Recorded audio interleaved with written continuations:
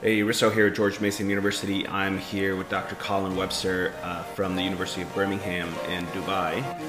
We're here to discuss transitions in academia, and who better to discuss that than Colin, who just moved from South Carolina to Dubai, which is, I think, one of the largest distances that you can move from a university that I've ever met. Colin, welcome back to the podcast. Thanks for coming on.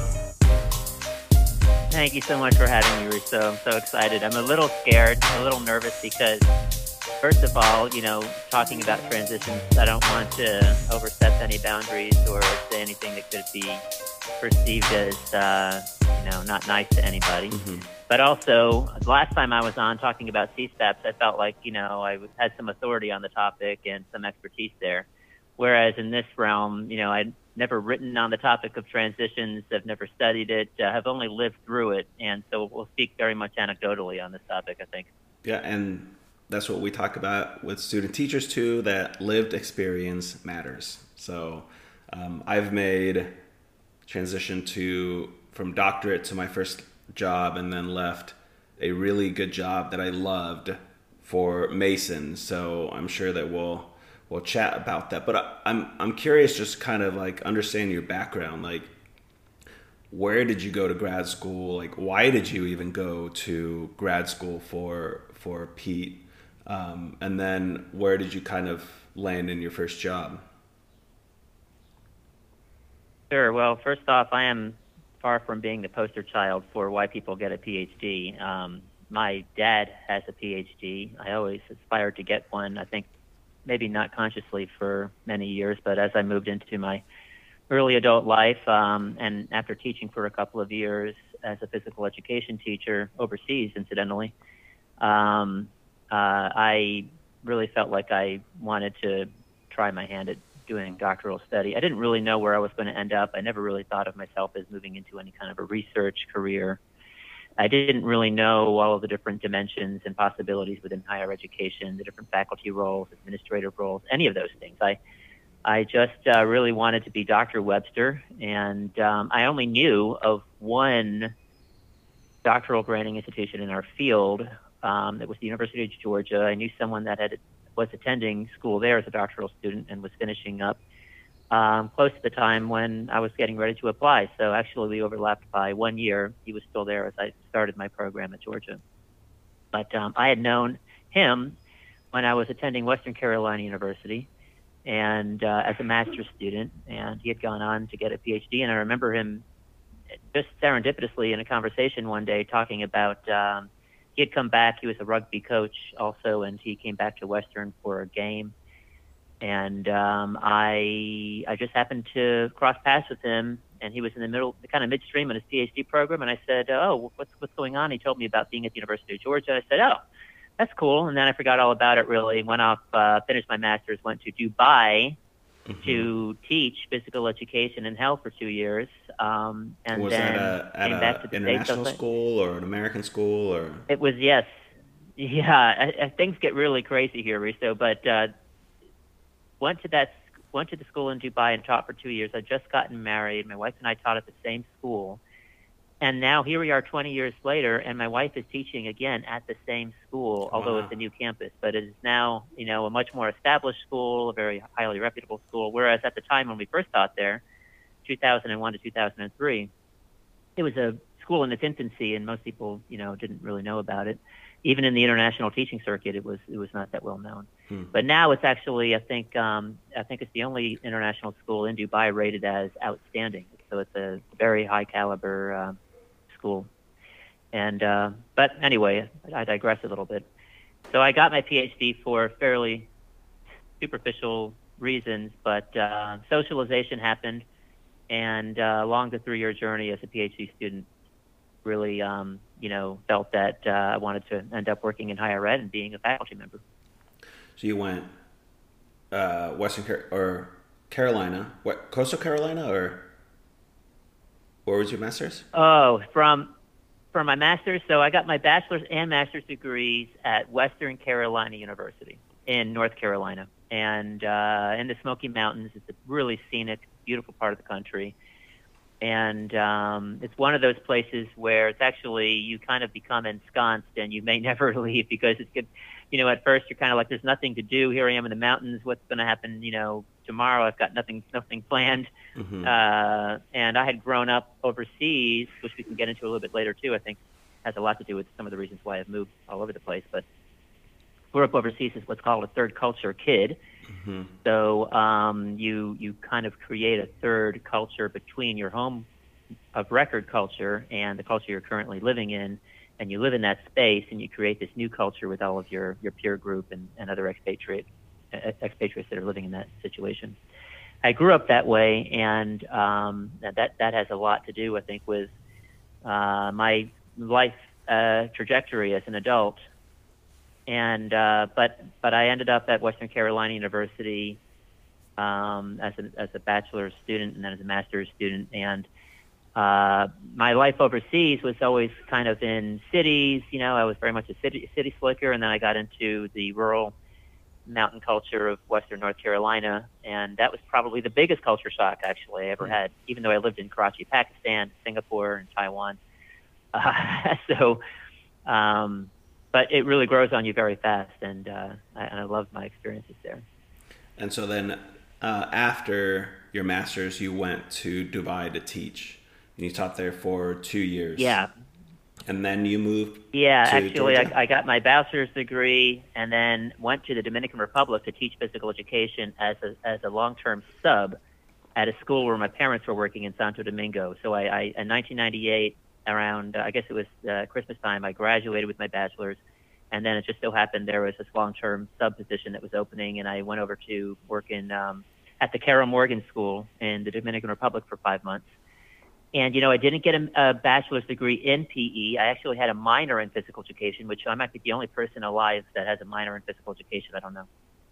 And so I really had no experience with methods classes or any real idea of what I was doing, but I loved just working with kids, and I loved teaching I was an elementary PE sub, and I loved what I was doing. And I decided, okay, I think I'll go back and get a degree in something related to physical education. So when I went back to Western and I did my 2-year program for a master's, actually I got another kind of strange degree. It wasn't directly preparing me to teach physical education really in any way. It was a degree in 2-year college teaching with a concentration in physical education. So it was really preparing me to work as a 2-year college instructor, someone who would work at a 2-year campus. I never did that. I ended up actually getting that job right out of my master's program in Dubai. Wasn't something I was planning to do. It just kind of happened in a period of several weeks, and then all of a sudden my wife and I were teaching in Dubai. Cool. So what was that experience and again, like? I didn't really have any experience with methods classes or anything else. I was just kind of learning on the job, actually. So what was that experience like in Dubai in the first round?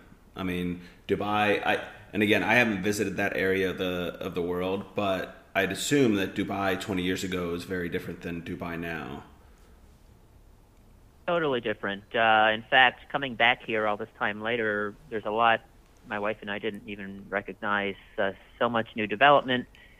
There's this statistic that I always tell people about when they ask me about Dubai, and I've never looked it up to see if it's true, but it probably is. When you look around, it certainly seems like it would be, that 1/5 of the world's cranes are stationed in Dubai. And there's constant development here. It may be the fastest growing developing place on earth. Yeah.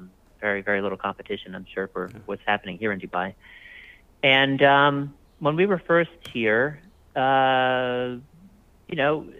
were in our early to mid 20s. And so it wasn't just Dubai that was, different, but also that phase of your life when we were newlyweds, no children, just kind of, new to teaching. My wife had a little more experience. She taught for a couple of years at that point. But I was completely green as a teacher, and again, no real training to do it. And but we had a great time. I mean, we went out and enjoyed the city, went out a lot, and just really had a great time for 2 years living and working in Dubai. We thought about staying too. It was really me. I was kind of the agent of change because I was starting to mull over that PhD idea, and I couldn't get it out of my head. So I started to realize, I probably need to pursue this and so we ended up ending our contracts. So, and then was University of Georgia you said the only place that you looked at, or at that point had you kind of expanded to look at different places? It's funny thinking about what I was doing to explore possibilities for a PhD. At that time, that would have been 2000, 2001, 2002 maybe. I guess it was around 2001, 2002. The internet was pretty young, and websites for universities weren't that great a lot of the time, in my recollection anyway. And my internet searching skills really weren't that fine-tuned, I don't think. And so all of that combined meant that without word of mouth and without, maybe other like in-person experiences, I was a little bit at a loss for what could be out there. And it wasn't really until I got to the University of Georgia and even into my first year or two that I began to have a better grasp of some of the other programs that existed nationwide and around the world, and kind of where the university was positioned among all of those different programs. And it wasn't even until really I started working at South Carolina after getting my doctorate that I began to develop a better understanding of differences in preparation for doctoral students, different areas of emphases, what different programs are known for maybe, different faculty and what they stood for and what that meant for the PhD students and the kinds of training that they got. So really I just kind of entered the fray with very much a little to no frame of reference for any of it.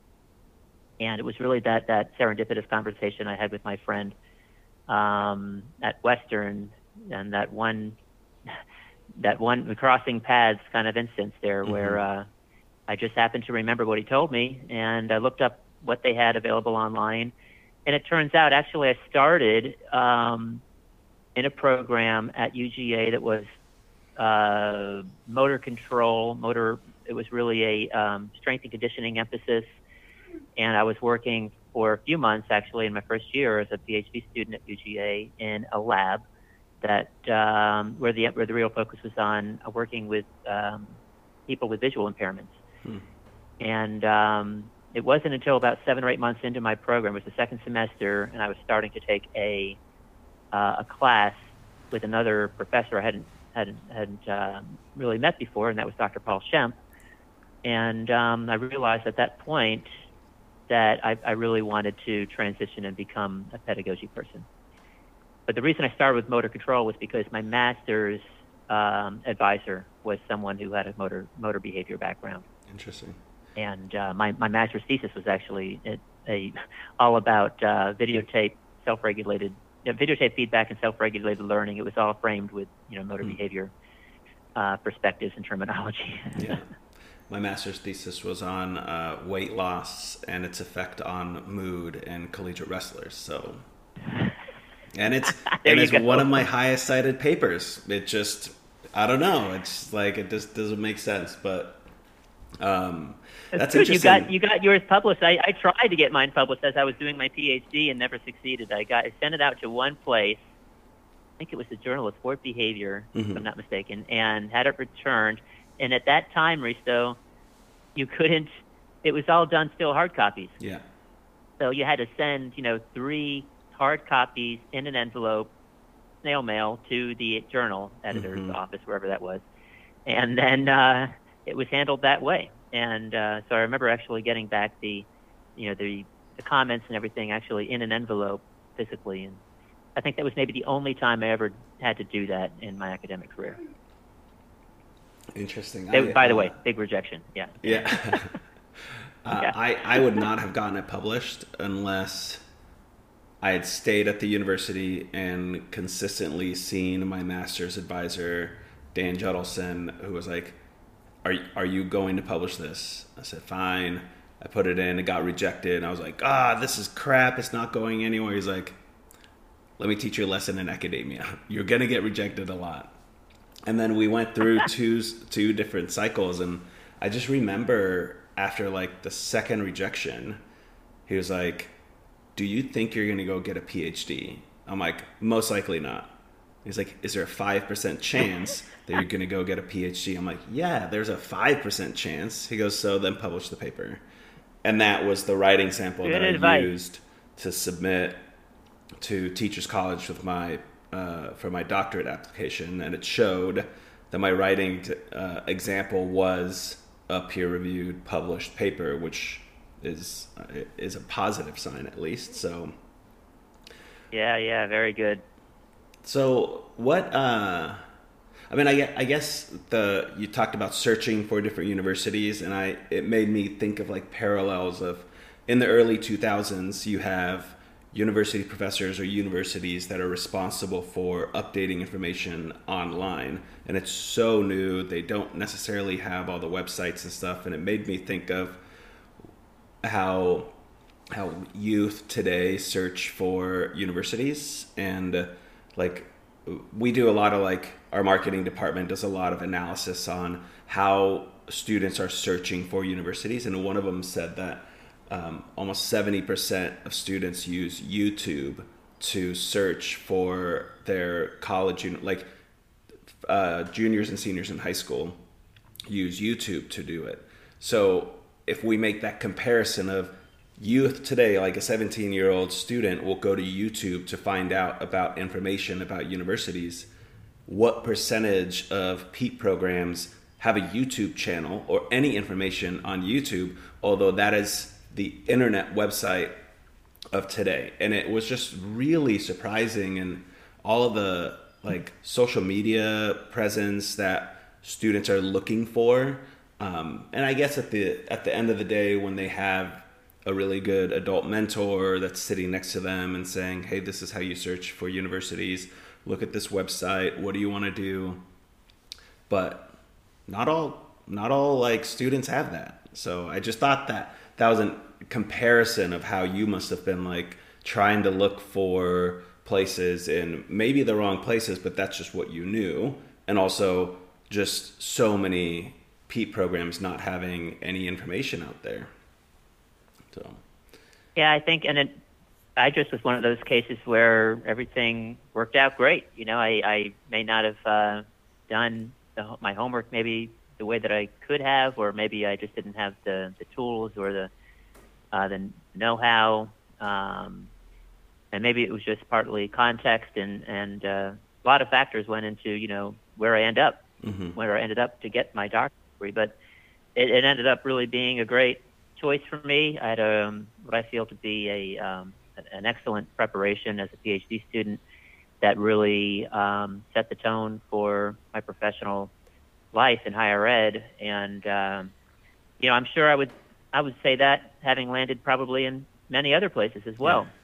Yeah. I think mostly it boils down to, you know, the person, you know, attitude, what you try to get out of the experiences that you're given, the opportunities that you have. And, you know, I just kind of learned, I guess, as I was getting my PhD, enough to be able to interview well and get a good job out of finished, you know, with my newly minted degree. Honestly, when I got to South Carolina, I didn't really know what to expect there either. I like I said, I wasn't at that time, you know, I wouldn't have ever known the difference in the way that South Carolina might, you know, prepare future teacher educators or future teachers compared to the way Georgia does things or another institution. And I really just kind of did my best to keep my attention to, you know, what seemed to be the most important aspects of my job, with promotion and tenure, essentially. And listened a lot, learned a lot, and, you know, I think things worked out pretty well. So that was your first job out. Did you apply to many other jobs out of Georgia? I did. Not many other. I don't know. I've seen people apply sometimes to, you know, 15, 20 positions when the market has looked a little different in the past. I think I applied to 4 or 5 places. I know that I applied to the University of Idaho and interviewed with them, actually. And they did offer a position to me, and it happened right around the time that I was also interviewing at South Carolina, so it became a very difficult decision. Both campuses, both institutions have wonderful programming, and I love the people, you know, at both places too, and that was probably the most important factor, really. But I also interviewed at a university in Singapore. I mentioned earlier, I was in Singapore a little bit as a kid, actually for 4 years as an elementary student. I've always loved Singapore, and I know they've got a very strong pedagogy institute or pedagogy program over at their national university. So I interviewed there. I don't remember whether I got an outright rejection or if I may have stopped that process I think I stopped the process once I made the decision for South Carolina. Mm-hmm. I did apply to McGill University in Canada. That was definitely an outright rejection. Those are the places I can remember. I think that may have been it, Risto. But they all offered different opportunities, different things, and I was interested in each of those programs for different reasons, really. I know for South Carolina, for instance, I knew of some of the faculty working there, had read some of their work, was very interested in, particularly at that time, working with some of the other faculty around topics on expert teaching, expertise, because there had been some research that came out of South Carolina on that. And that's what I was really focusing on as a PhD student under the supervision of Paul Schempp and the Sport Instruction Research Lab that I was working in. Yeah, so I guess one thing, Singapore must have been like a really high salary, because I've been to Singapore and it was eye-popping how expensive Singapore was. Like, it was one of the these days one of the wildest, like, most expensive places I've ever been. But what kind of led you? Because I did a similar thing. Like, I applied for jobs in Australia, UK. I applied to McGill.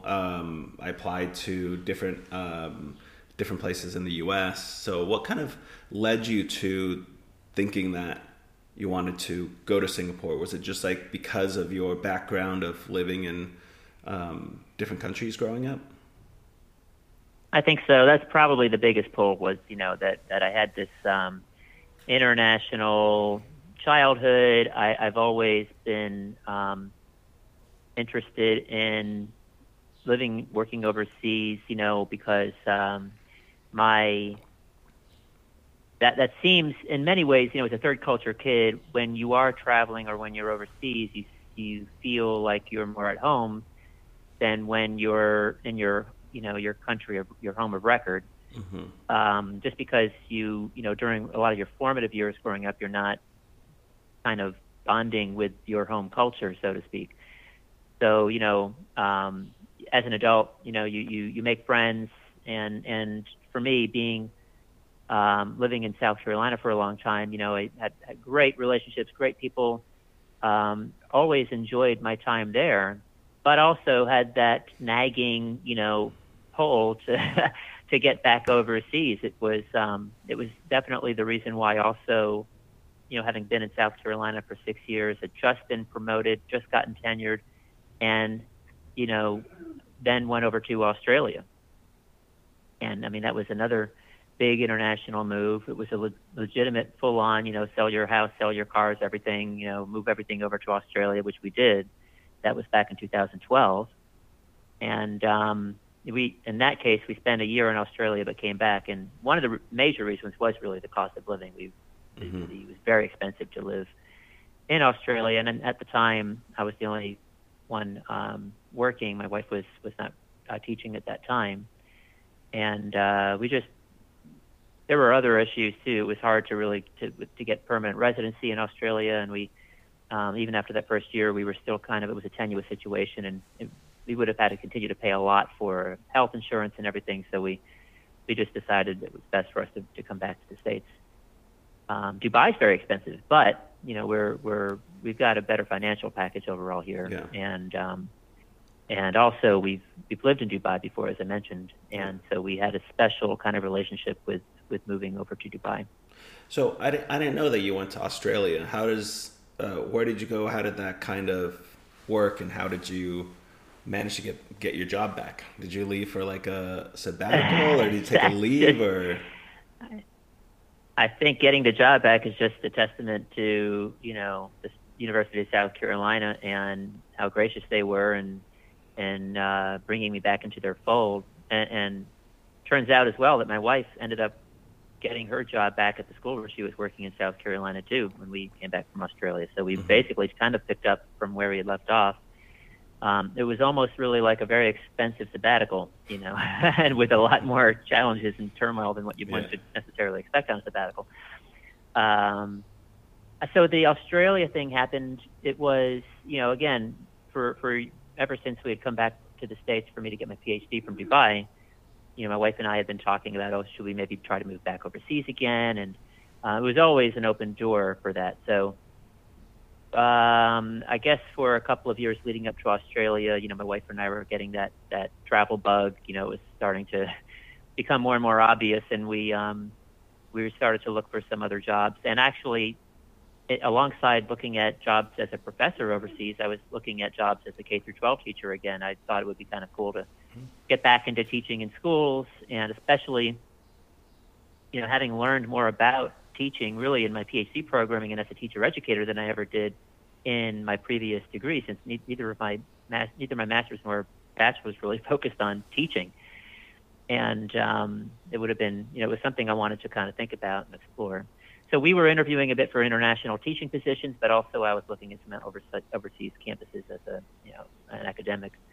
And Australia is just one of those places that had a position opening at the time. It was the University of Wollongong, about an hour and a half drive south from Sydney. It's a coastal town, gorgeous, really cool campus, great people, and the research activity was thriving in my area. I mean, there was someone there, Tony Oakley, who was someone I was really excited about working with and did work with while I was in Australia on physical activity promotion research. And also had this great opportunity while I was there to go over and spend 2 weeks as a research fellow with the University of Newcastle in Newcastle, Australia, where they have other really great researchers, David Lubins and Phil Morgan, and the whole team that they're working with.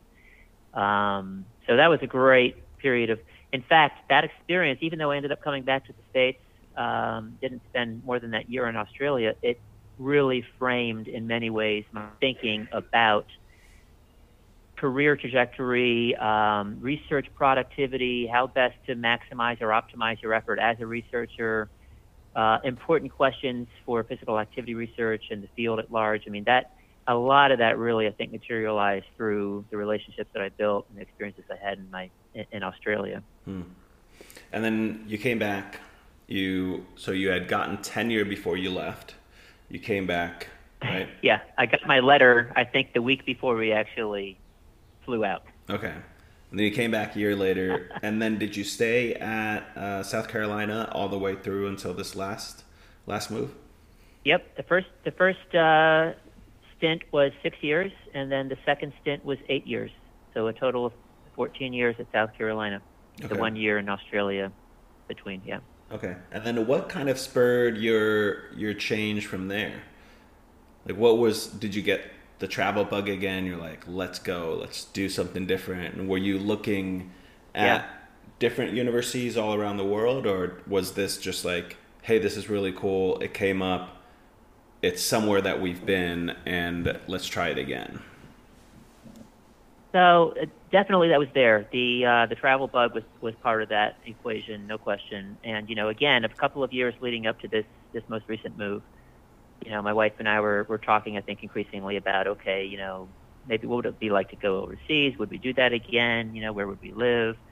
And I again opened the door to even teaching K-12 again. I thought. Didn't do it last time. We went to before going to Australia, we actually went to an international teaching fair. It was in Boston. Did some interviews. That's the biggest one, right?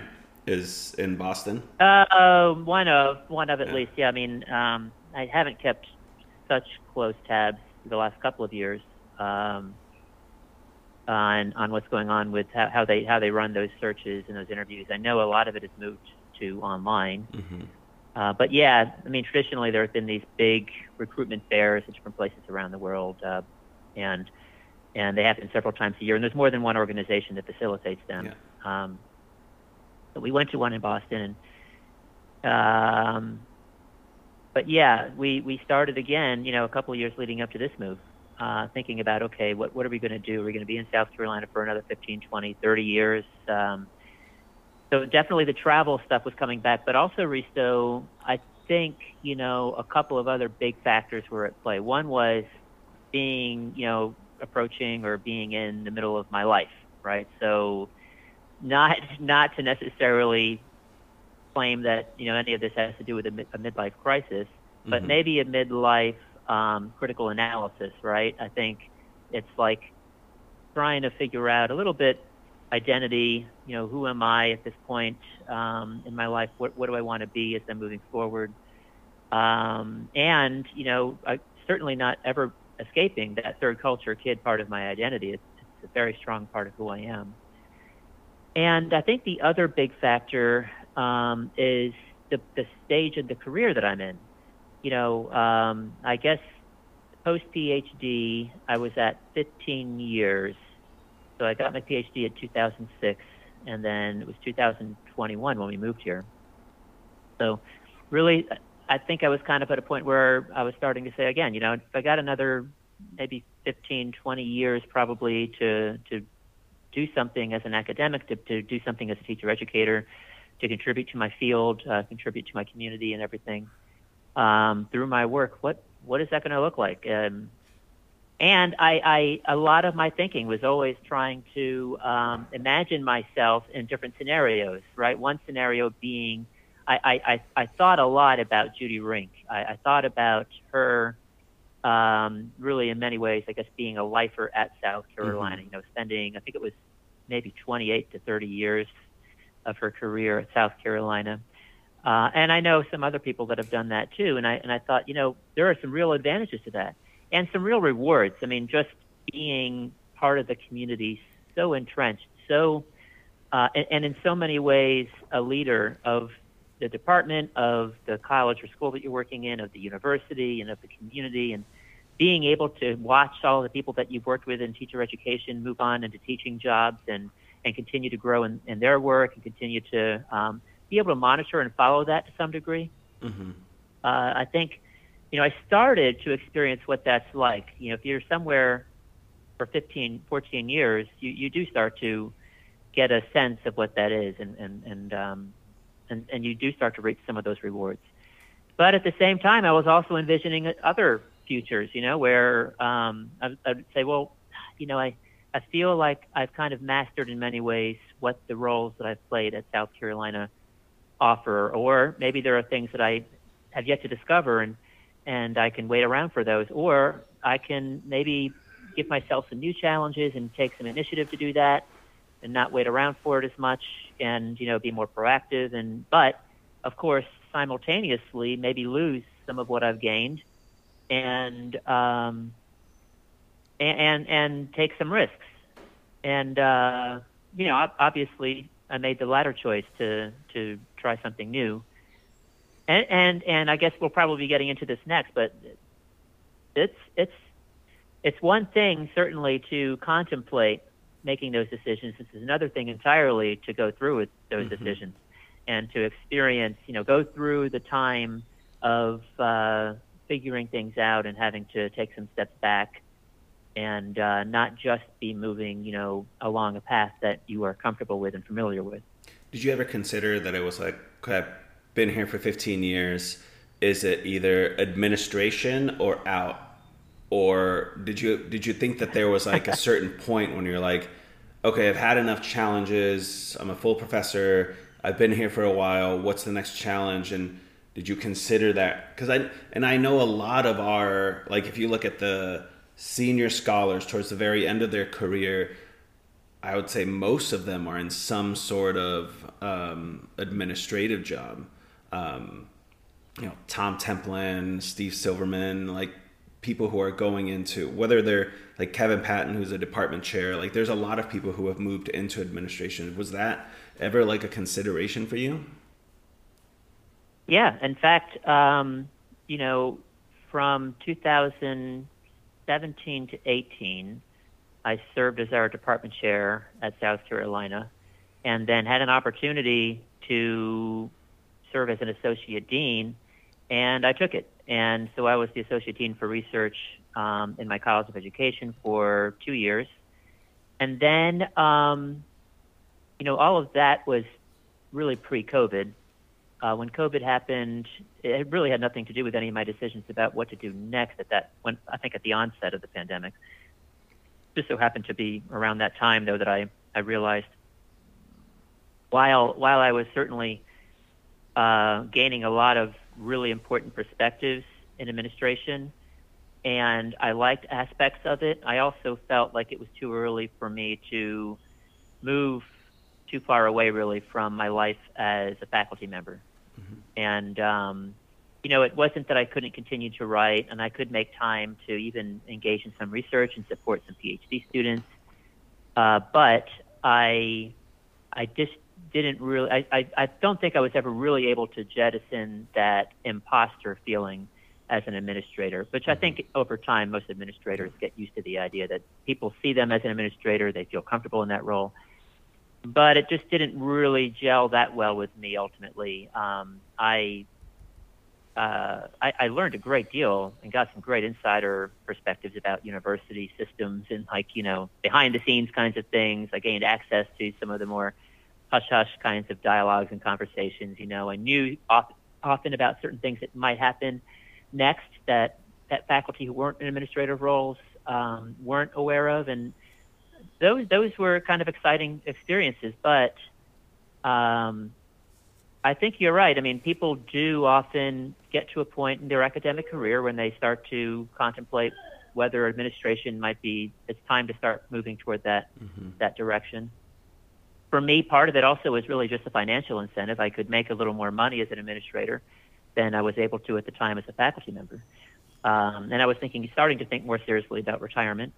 And it just offered something a little bit new. But as you know, at least in my experience, PhD programs in pedagogy or that train you to become an academic or a teacher educator aren't really designed to prepare you for administrative roles necessarily. Right. So most of what I learned about administration, probably all of it really, was either through apprenticeship of observation, being a faculty member and seeing my department chair and what kinds of things he or she were doing at the time, or just on the job, right? Learning as it went along, a lot of trial and error. And that gets to be very uncomfortable sometimes, especially in my role as a department chair when you got faculty coming up to you and, sometimes they expect you to have the answer or to know what to do, and you feel inadequate. You often feel like, you're making people mad, and not everybody may like you in your role as a department chair, or may not like the behaviors that you've chosen. And it's hard, you lose some sleep. And ultimately, for me, you just kind of develop thicker skin. So some of those experiences are a little hard to swallow. And, but yeah, so definitely that was part of my path, my journey, Risto. I did dabble a little bit with administration. Total of 3 years is not a long time to really give it a full bore kind of effort, I don't think. But I learned enough to know that it wasn't probably something I needed to be doing at this point in my career. So talk to me about actually making that decision of going to Dubai. You obviously interviewed for the job and got the job, but when you actually made the decision, what are the steps that got put into practice? Getting a moving company and negotiating a move, bonus to be able to travel, selling your house. What are all the logistics that somebody might not think about when you just move from one university to the other? Yeah, I'm sure there are themes across people's experiences when they make big moves like that, but also nuances. And moving to Dubai definitely is, I've done a lot of moving in my life, and of course I've moved professionally to Australia, back to South Carolina, and from my PhD program in Georgia to South Carolina in the first place. Moving to Dubai it can be challenging. There's a lot of hoops to go through in terms of getting a number of documents, such as our marriage license, my terminal degree, my wife's master's degree. Those all had to be basically what they call, I think it's the attestation process. They had to be attested, which is basically they have to have evidence that they're legitimate, real documents. And so it goes through this long process, both through some government offices in the United States, but also then in the United Arab Emirates and in Dubai. And because of COVID, the whole process was attenuated considerably. It was something like it was, I think, 17 or 18 weeks from start to finish to get those documents actually finally approved for use, so that we could so that I could begin employment in Dubai. So we actually got here in August. I think the arrival date was August 12th, and then I didn't actually start employment with my university until September 13th. And so it was a long waiting game. There were many. It's almost, your brain, my brain will conveniently, I think it's programmed in such a way to kind of forget anything that may not be a lot of fun to remember pretty quickly, right? So as I try to recall all of the different steps, and it's difficult to articulate what all of them were, to remember what they all were, but I can say I mean, the process of selling a house, the process of selling the cars, of course, all of that had a number of little pieces to a puzzle that you had to put together. The good thing was, because selling houses, and it was a much easier process than it probably has been maybe ever. We were able to get rid of our house really quickly and for a good price, which was not the situation when we moved to Australia. At that time, it was actually not too far away from when the recession was in 2008. So we actually didn't do so well selling our house back then. But trying to think what else. I mean, it was all the paperwork. It was the logistics of moving out of the house and getting rid of everything that we owned, essentially. We did also get a moving company, and we shipped over pretty much the stuff that was in our house that we could. But there were issues and problems along the way. I mean, for instance, we got a storage container that wasn't really big enough to fit all of the things that we wanted to take. So last minute, we had a number of things just sitting in our house that we had to put out on the curbside. We couldn't even think about selling those things because we were on our way to the hotel and then right to the airport the next day. So it was time to go. We were no choice. Yeah, that's like selling used furniture in Manhattan. You can't do it. Like when I moved, I had a couple things, and I'm like, I'm not going to take this. I can't fit it, and I had put it on Craigslist to try to sell, and there's nobody wanting to. It's like a full queen size bed for $100. Nope. Couch. Nope. And you just put it on the curb, and it's picked up in minutes, but no one will pay for it. And so when I moved from New York to LA, so we did an urban to urban move, and I was offered $5,000 to move, and I'm like a PhD student. I'm like, yes, $5,000. I'm totally I didn't even think about asking for more, because who needs more than $5,000 to move cross country? And then we called the moving company. The trucks don't fit in Manhattan, so you have to shuttle. You have to pay $1,000 for the shuttle service and $700 to park here. And then on the trail end in LA, it's also an urban, so you had to pay $700 extra. So shipping all the stuff was $6,700. And I'm like, oh man, I had to take this huge hit after not my last paycheck as a bartender in Manhattan was July 1st, and my first paycheck was October 1st at Cal State Fullerton. And it was just such a long time without extra money. So then when I made the change from Fullerton to Mason, they did the same thing. They're like, here, $5,000. I'm like, that's not going to cut it. I need 10. And they had changed the taxes, so you can't get that money up front. So in 2015, it was just $5,000. You give that $5,000 to the moving company, and then it's just tax free in a sense. You're just moving that money over. But since Trump was in office, he changed that law that you get it as a bonus and then you pay taxes on it, which I didn't understand. So then I actually only got like $7,500 after taxes to move, which then again barely covered the cross country move. So I just like any. I've been pretty fortunate. I mean, the relocation allowances I've been given to move here and there have been great. You know, I guess some of that, there was some negotiation involved, but you know, that has not been any. I don't think I've ever had anything really too much to complain about there. Mm-hmm. But I will say, I mean, just being, you know, the first few weeks, first few months really in Dubai presented plenty of challenges. And, you know, leading up to the move, of course, it was a lot of stress. And the academic calendar is a little different in the United Kingdom compared to the U.S. And so they're actually, at the University of Birmingham, they start their first semester the end of September. Actually didn't realize that when I was going through the hiring process and waiting to move to Dubai. I kept thinking, oh my goodness, you know, I'm going to be starting the semester late. Everything's happening so much later than it needs to. And it was running into August, and I thought, oh my goodness, you know, I'm never going to be able to prepare in time. But actually, when I got here and I realized that, you know, they're actually looking at a different calendar, I should have looked at all that well in advance. I don't know why I didn't. But I think I just assumed erroneously that, you know, it would be about the same. You kind of start late August and you get things going.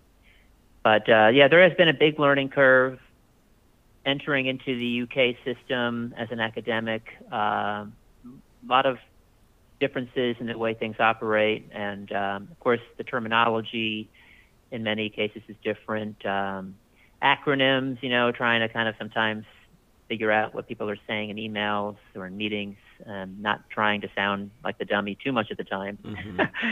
Mm-hmm. And just living, you know, of course, anytime you move to a foreign country, you have to get used to a new lifestyle and where do you go to get this and that. And Dubai has its own unique challenges. It's also, you know, such a young country in so many ways, the UAE, that you sometimes feel like, you know, things that work kind of the way that you would expect in a Dubai that would have been 50 years ago, you know, more like just the desert kind of experience. Other times, you know, you're in this incredibly fast-paced metropolis, you know, with world record this and world record that, you know, world's tallest building, world's only underwater hotel, those kinds of things, and then it's just you have to kind of learn to navigate the territory. And it's taken up until now, and probably it'll still take a few more months before I really feel like I've gotten a handle on just living here, and also feel more like I'm not a total novice at work. I think that may be the hardest aspect of the move for me is that, you know, I've reached a point in my career in the States where I felt like I was really on top of my game in many ways. Yeah. And then here, I still feel like a neophyte, and I feel like a greenhorn. You know, like I can't just often I'm just trying to figure out what I'm supposed to do in my role as a program director, in my role as an educator, as a teacher, looking for opportunities to do research, but also, you know, not sure exactly how that's going to be supported, or what the whether it's going to be in line with, you know, my promotion process. All of those things are, you know, it's just taken some time to really learn. And so, like I said earlier, it's when you're contemplating these kinds of moves and you're thinking about what's next, saying to yourself, well, it'll be a year. My first year, I'm going to have to get used to things. You know, that sounds okay. But if you live through that year, you have to remember, I mean, that's a reality, right? I mean, every minute counts. Every second, you know, you do go through emotions, and you go through the experience, and you have to find ways to be okay with sometimes feeling really uncomfortable and really inadequate at a point in your life when you felt like you wouldn't feel like that again. You know? Yeah. So how does British University in Dubai work? And I have a little bit of an understanding. We have good friends who work at NYU Abu Dhabi, which again isn't super far away. But what's the system like for instance, Mason has a Korea campus. So we have a business campus on right outside of Seoul, and there are a bunch of different universities globally that they have. So like I would have loved to go and visit or do something at Mason Korea, but somebody else in that university group, some other international university, handles education. So like they don't like we have no education footprint on Mason Korea because another university from, I don't know, the UK or something covers that. So how does it work being in a British university in Dubai? What's the system there? Are there other campuses right around there from international places? Yeah, actually, our campus is one of a pretty big number of international campuses. We are housed in a part of Dubai called International Academic City, and there are a number of branch campuses that are very close to where our campus is has been built. We're actually at a brand new campus. The official opening ceremony for the campus was last week. It's been up and running for a couple of months, really, but we were just about a 5-minute drive away, still within Academic City, before the new campus opened. And I'm not sure how it works with the other campuses, that are, I guess I would call them branch campuses. But for us, if someone gets a degree at the University of Birmingham in Dubai, they're actually getting a degree from the University of Birmingham. So it says University of Birmingham on their degree. It doesn't actually say Dubai. Mm-hmm. And actually, for accreditation purposes, as far as I can tell, and what I believe I've been learning in my last few months here, is that really the programming is designed here to mirror what's offered, educationally at the main campus in Edgbaston in Birmingham, mm-hmm. UK. And so the idea is to be able to essentially, enroll at the campus here, get a University of Birmingham education through your educational programming here in Dubai, and to get that degree that says University of Birmingham on it. And I think that is in practice what's happening, or as close to it as possible. Clearly, I mean, being in a very different context in the UAE compared to Birmingham, UK, there are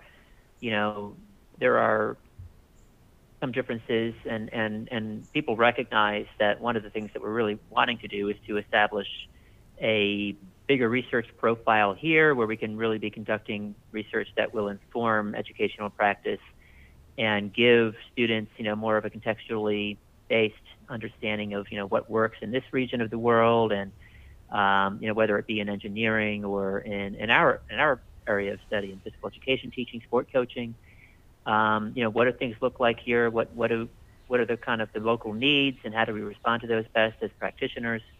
So currently, a lot of our research that we're using as a basis for the educational programming that we offer isn't research that was done locally. Mm-hmm. And so I think people have this vision now with our campus. Obviously, the big priority has been growing the programs and getting students on board. But as we continue to do that, we're now also shifting some of our focus toward increasing our research profile and really supporting some more research activity on campus that can give us that unique stamp to what we do, even though we're part of that University of Birmingham community. So if I was a student in the UK, enrolled in an undergraduate mm-hmm. PEAT program there at University of Birmingham, can I come study abroad in Dubai? Is that like a seamless process? Yeah, I don't know enough about the logistics yet. I probably should, but I do know that they do have opportunities for students who are studying at the main campus to come over to mm-hmm. Dubai, and they are continuing to develop those kinds of opportunities through a number of mechanisms. They are also now beginning to more formally explore PhD programming. Currently, it's possible for faculty at the Dubai campus to support PhD students in a number of ways. They can co-supervise a student who's enrolled at the Edgbaston campus. That student can actually travel to Dubai for a period of time and do some of their work under the co-supervision of the person mm-hmm. who's based in Dubai.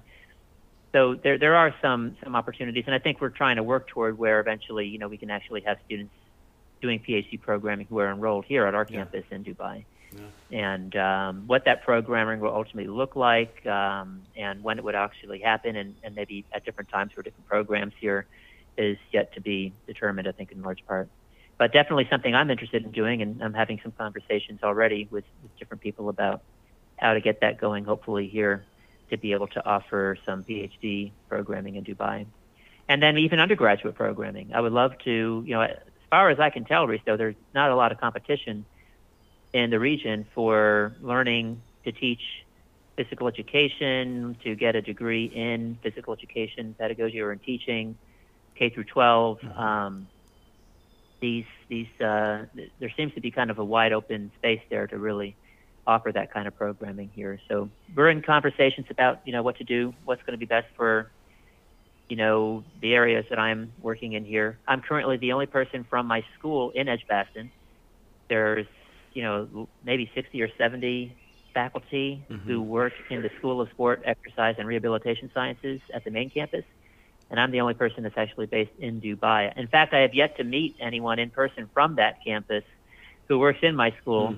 The only person I've met in person is actually based in Florida, ironically, who used to work at the Edgbaston campus. And he's from the UK, but his wife works at Florida State University, so they moved over there. And he still works for University of Birmingham, but he does so remotely. Yeah. So it'll be exciting. Next week, I'm going to Birmingham for the first time in my life. I'll be actually meeting with some of my colleagues in person and attending a conference there. Nice. Yeah. So you've had a very interesting career, and I know you just like meeting you at conferences and chatting through the Peak Collaborative stuff, but I never knew all the layers of this, and I think that your kind of experience can be, and I've contemplated working in Australia before, and I've looked at different universities when I was looking, and I've had that same thought in my mind about administration and all those things. So you've given me a lot to think about, and I think people who are listening are interested because it aligns with a lot of what people have done. So to finish off, I have a two-part question. What advice would you give to A, scholars looking to change universities, and B, scholars looking at international jobs? Well, for changing universities, it's probably the same advice, mostly the same advice I would give to anyone who's, a PhD student looking for a new job in academia with their new degree, which is, try to learn as much as you can about who are going to be who's your family at work. That's critical. I think in no scenario ever, if you feel like you can't get along with other people that you're working with, and you don't feel happy around them, I think no matter what other features or attractive items there might be part of that job profile, probably not going to be a great fit. The other thing, of course, is knowing about expectations for promotion, and if you're in the States, for promotion and tenure, knowing what it takes to have that upward mobility and to keep advancing in your career. I think that's important to a lot of people. It's always been important to me. I mean, I'm very goal oriented. I like to know that there's something that I can shoot for. And higher ed gives us that opportunity to go up in rank. It gives us the opportunity to, explore different positions and earn different salaries through a lot of that. So I think just knowing about what's offered at that new place that you're looking at is important too. I think some of the other things like, what you end up teaching, or whether you have to be more in person or more online, or, whether you're going to be able to study exactly what you've studied before. I mean, those are important considerations, but for me, they haven't factored as much into my decision making. When I'm presented with something new that I've never taught before, yes, it's a challenge, and it is difficult sometimes to get used to that. But after doing it the first time, actually, it feels pretty good. Like I now feel like I've expanded my repertoire, and maybe I've actually learned something that could integrate into my continuing research agenda and even take me in a direction I haven't been before. So ultimately, those kinds of challenges I'm pretty good with those. I will say, if you're interested in doing research and you've been doing research and you want to continue with that, it is important to make sure that you're going to be at a place where you'll get supported in doing that. Right. I mean, meaning, you're not going to have such a heavy teaching load that you can't do research, or you're going to have so many other administrative hats that you have to wear. Those kinds of things can definitely present obstacles, even for a senior researcher. I think you have to have some support and some protection to be able to do those things. As far as international jobs, that's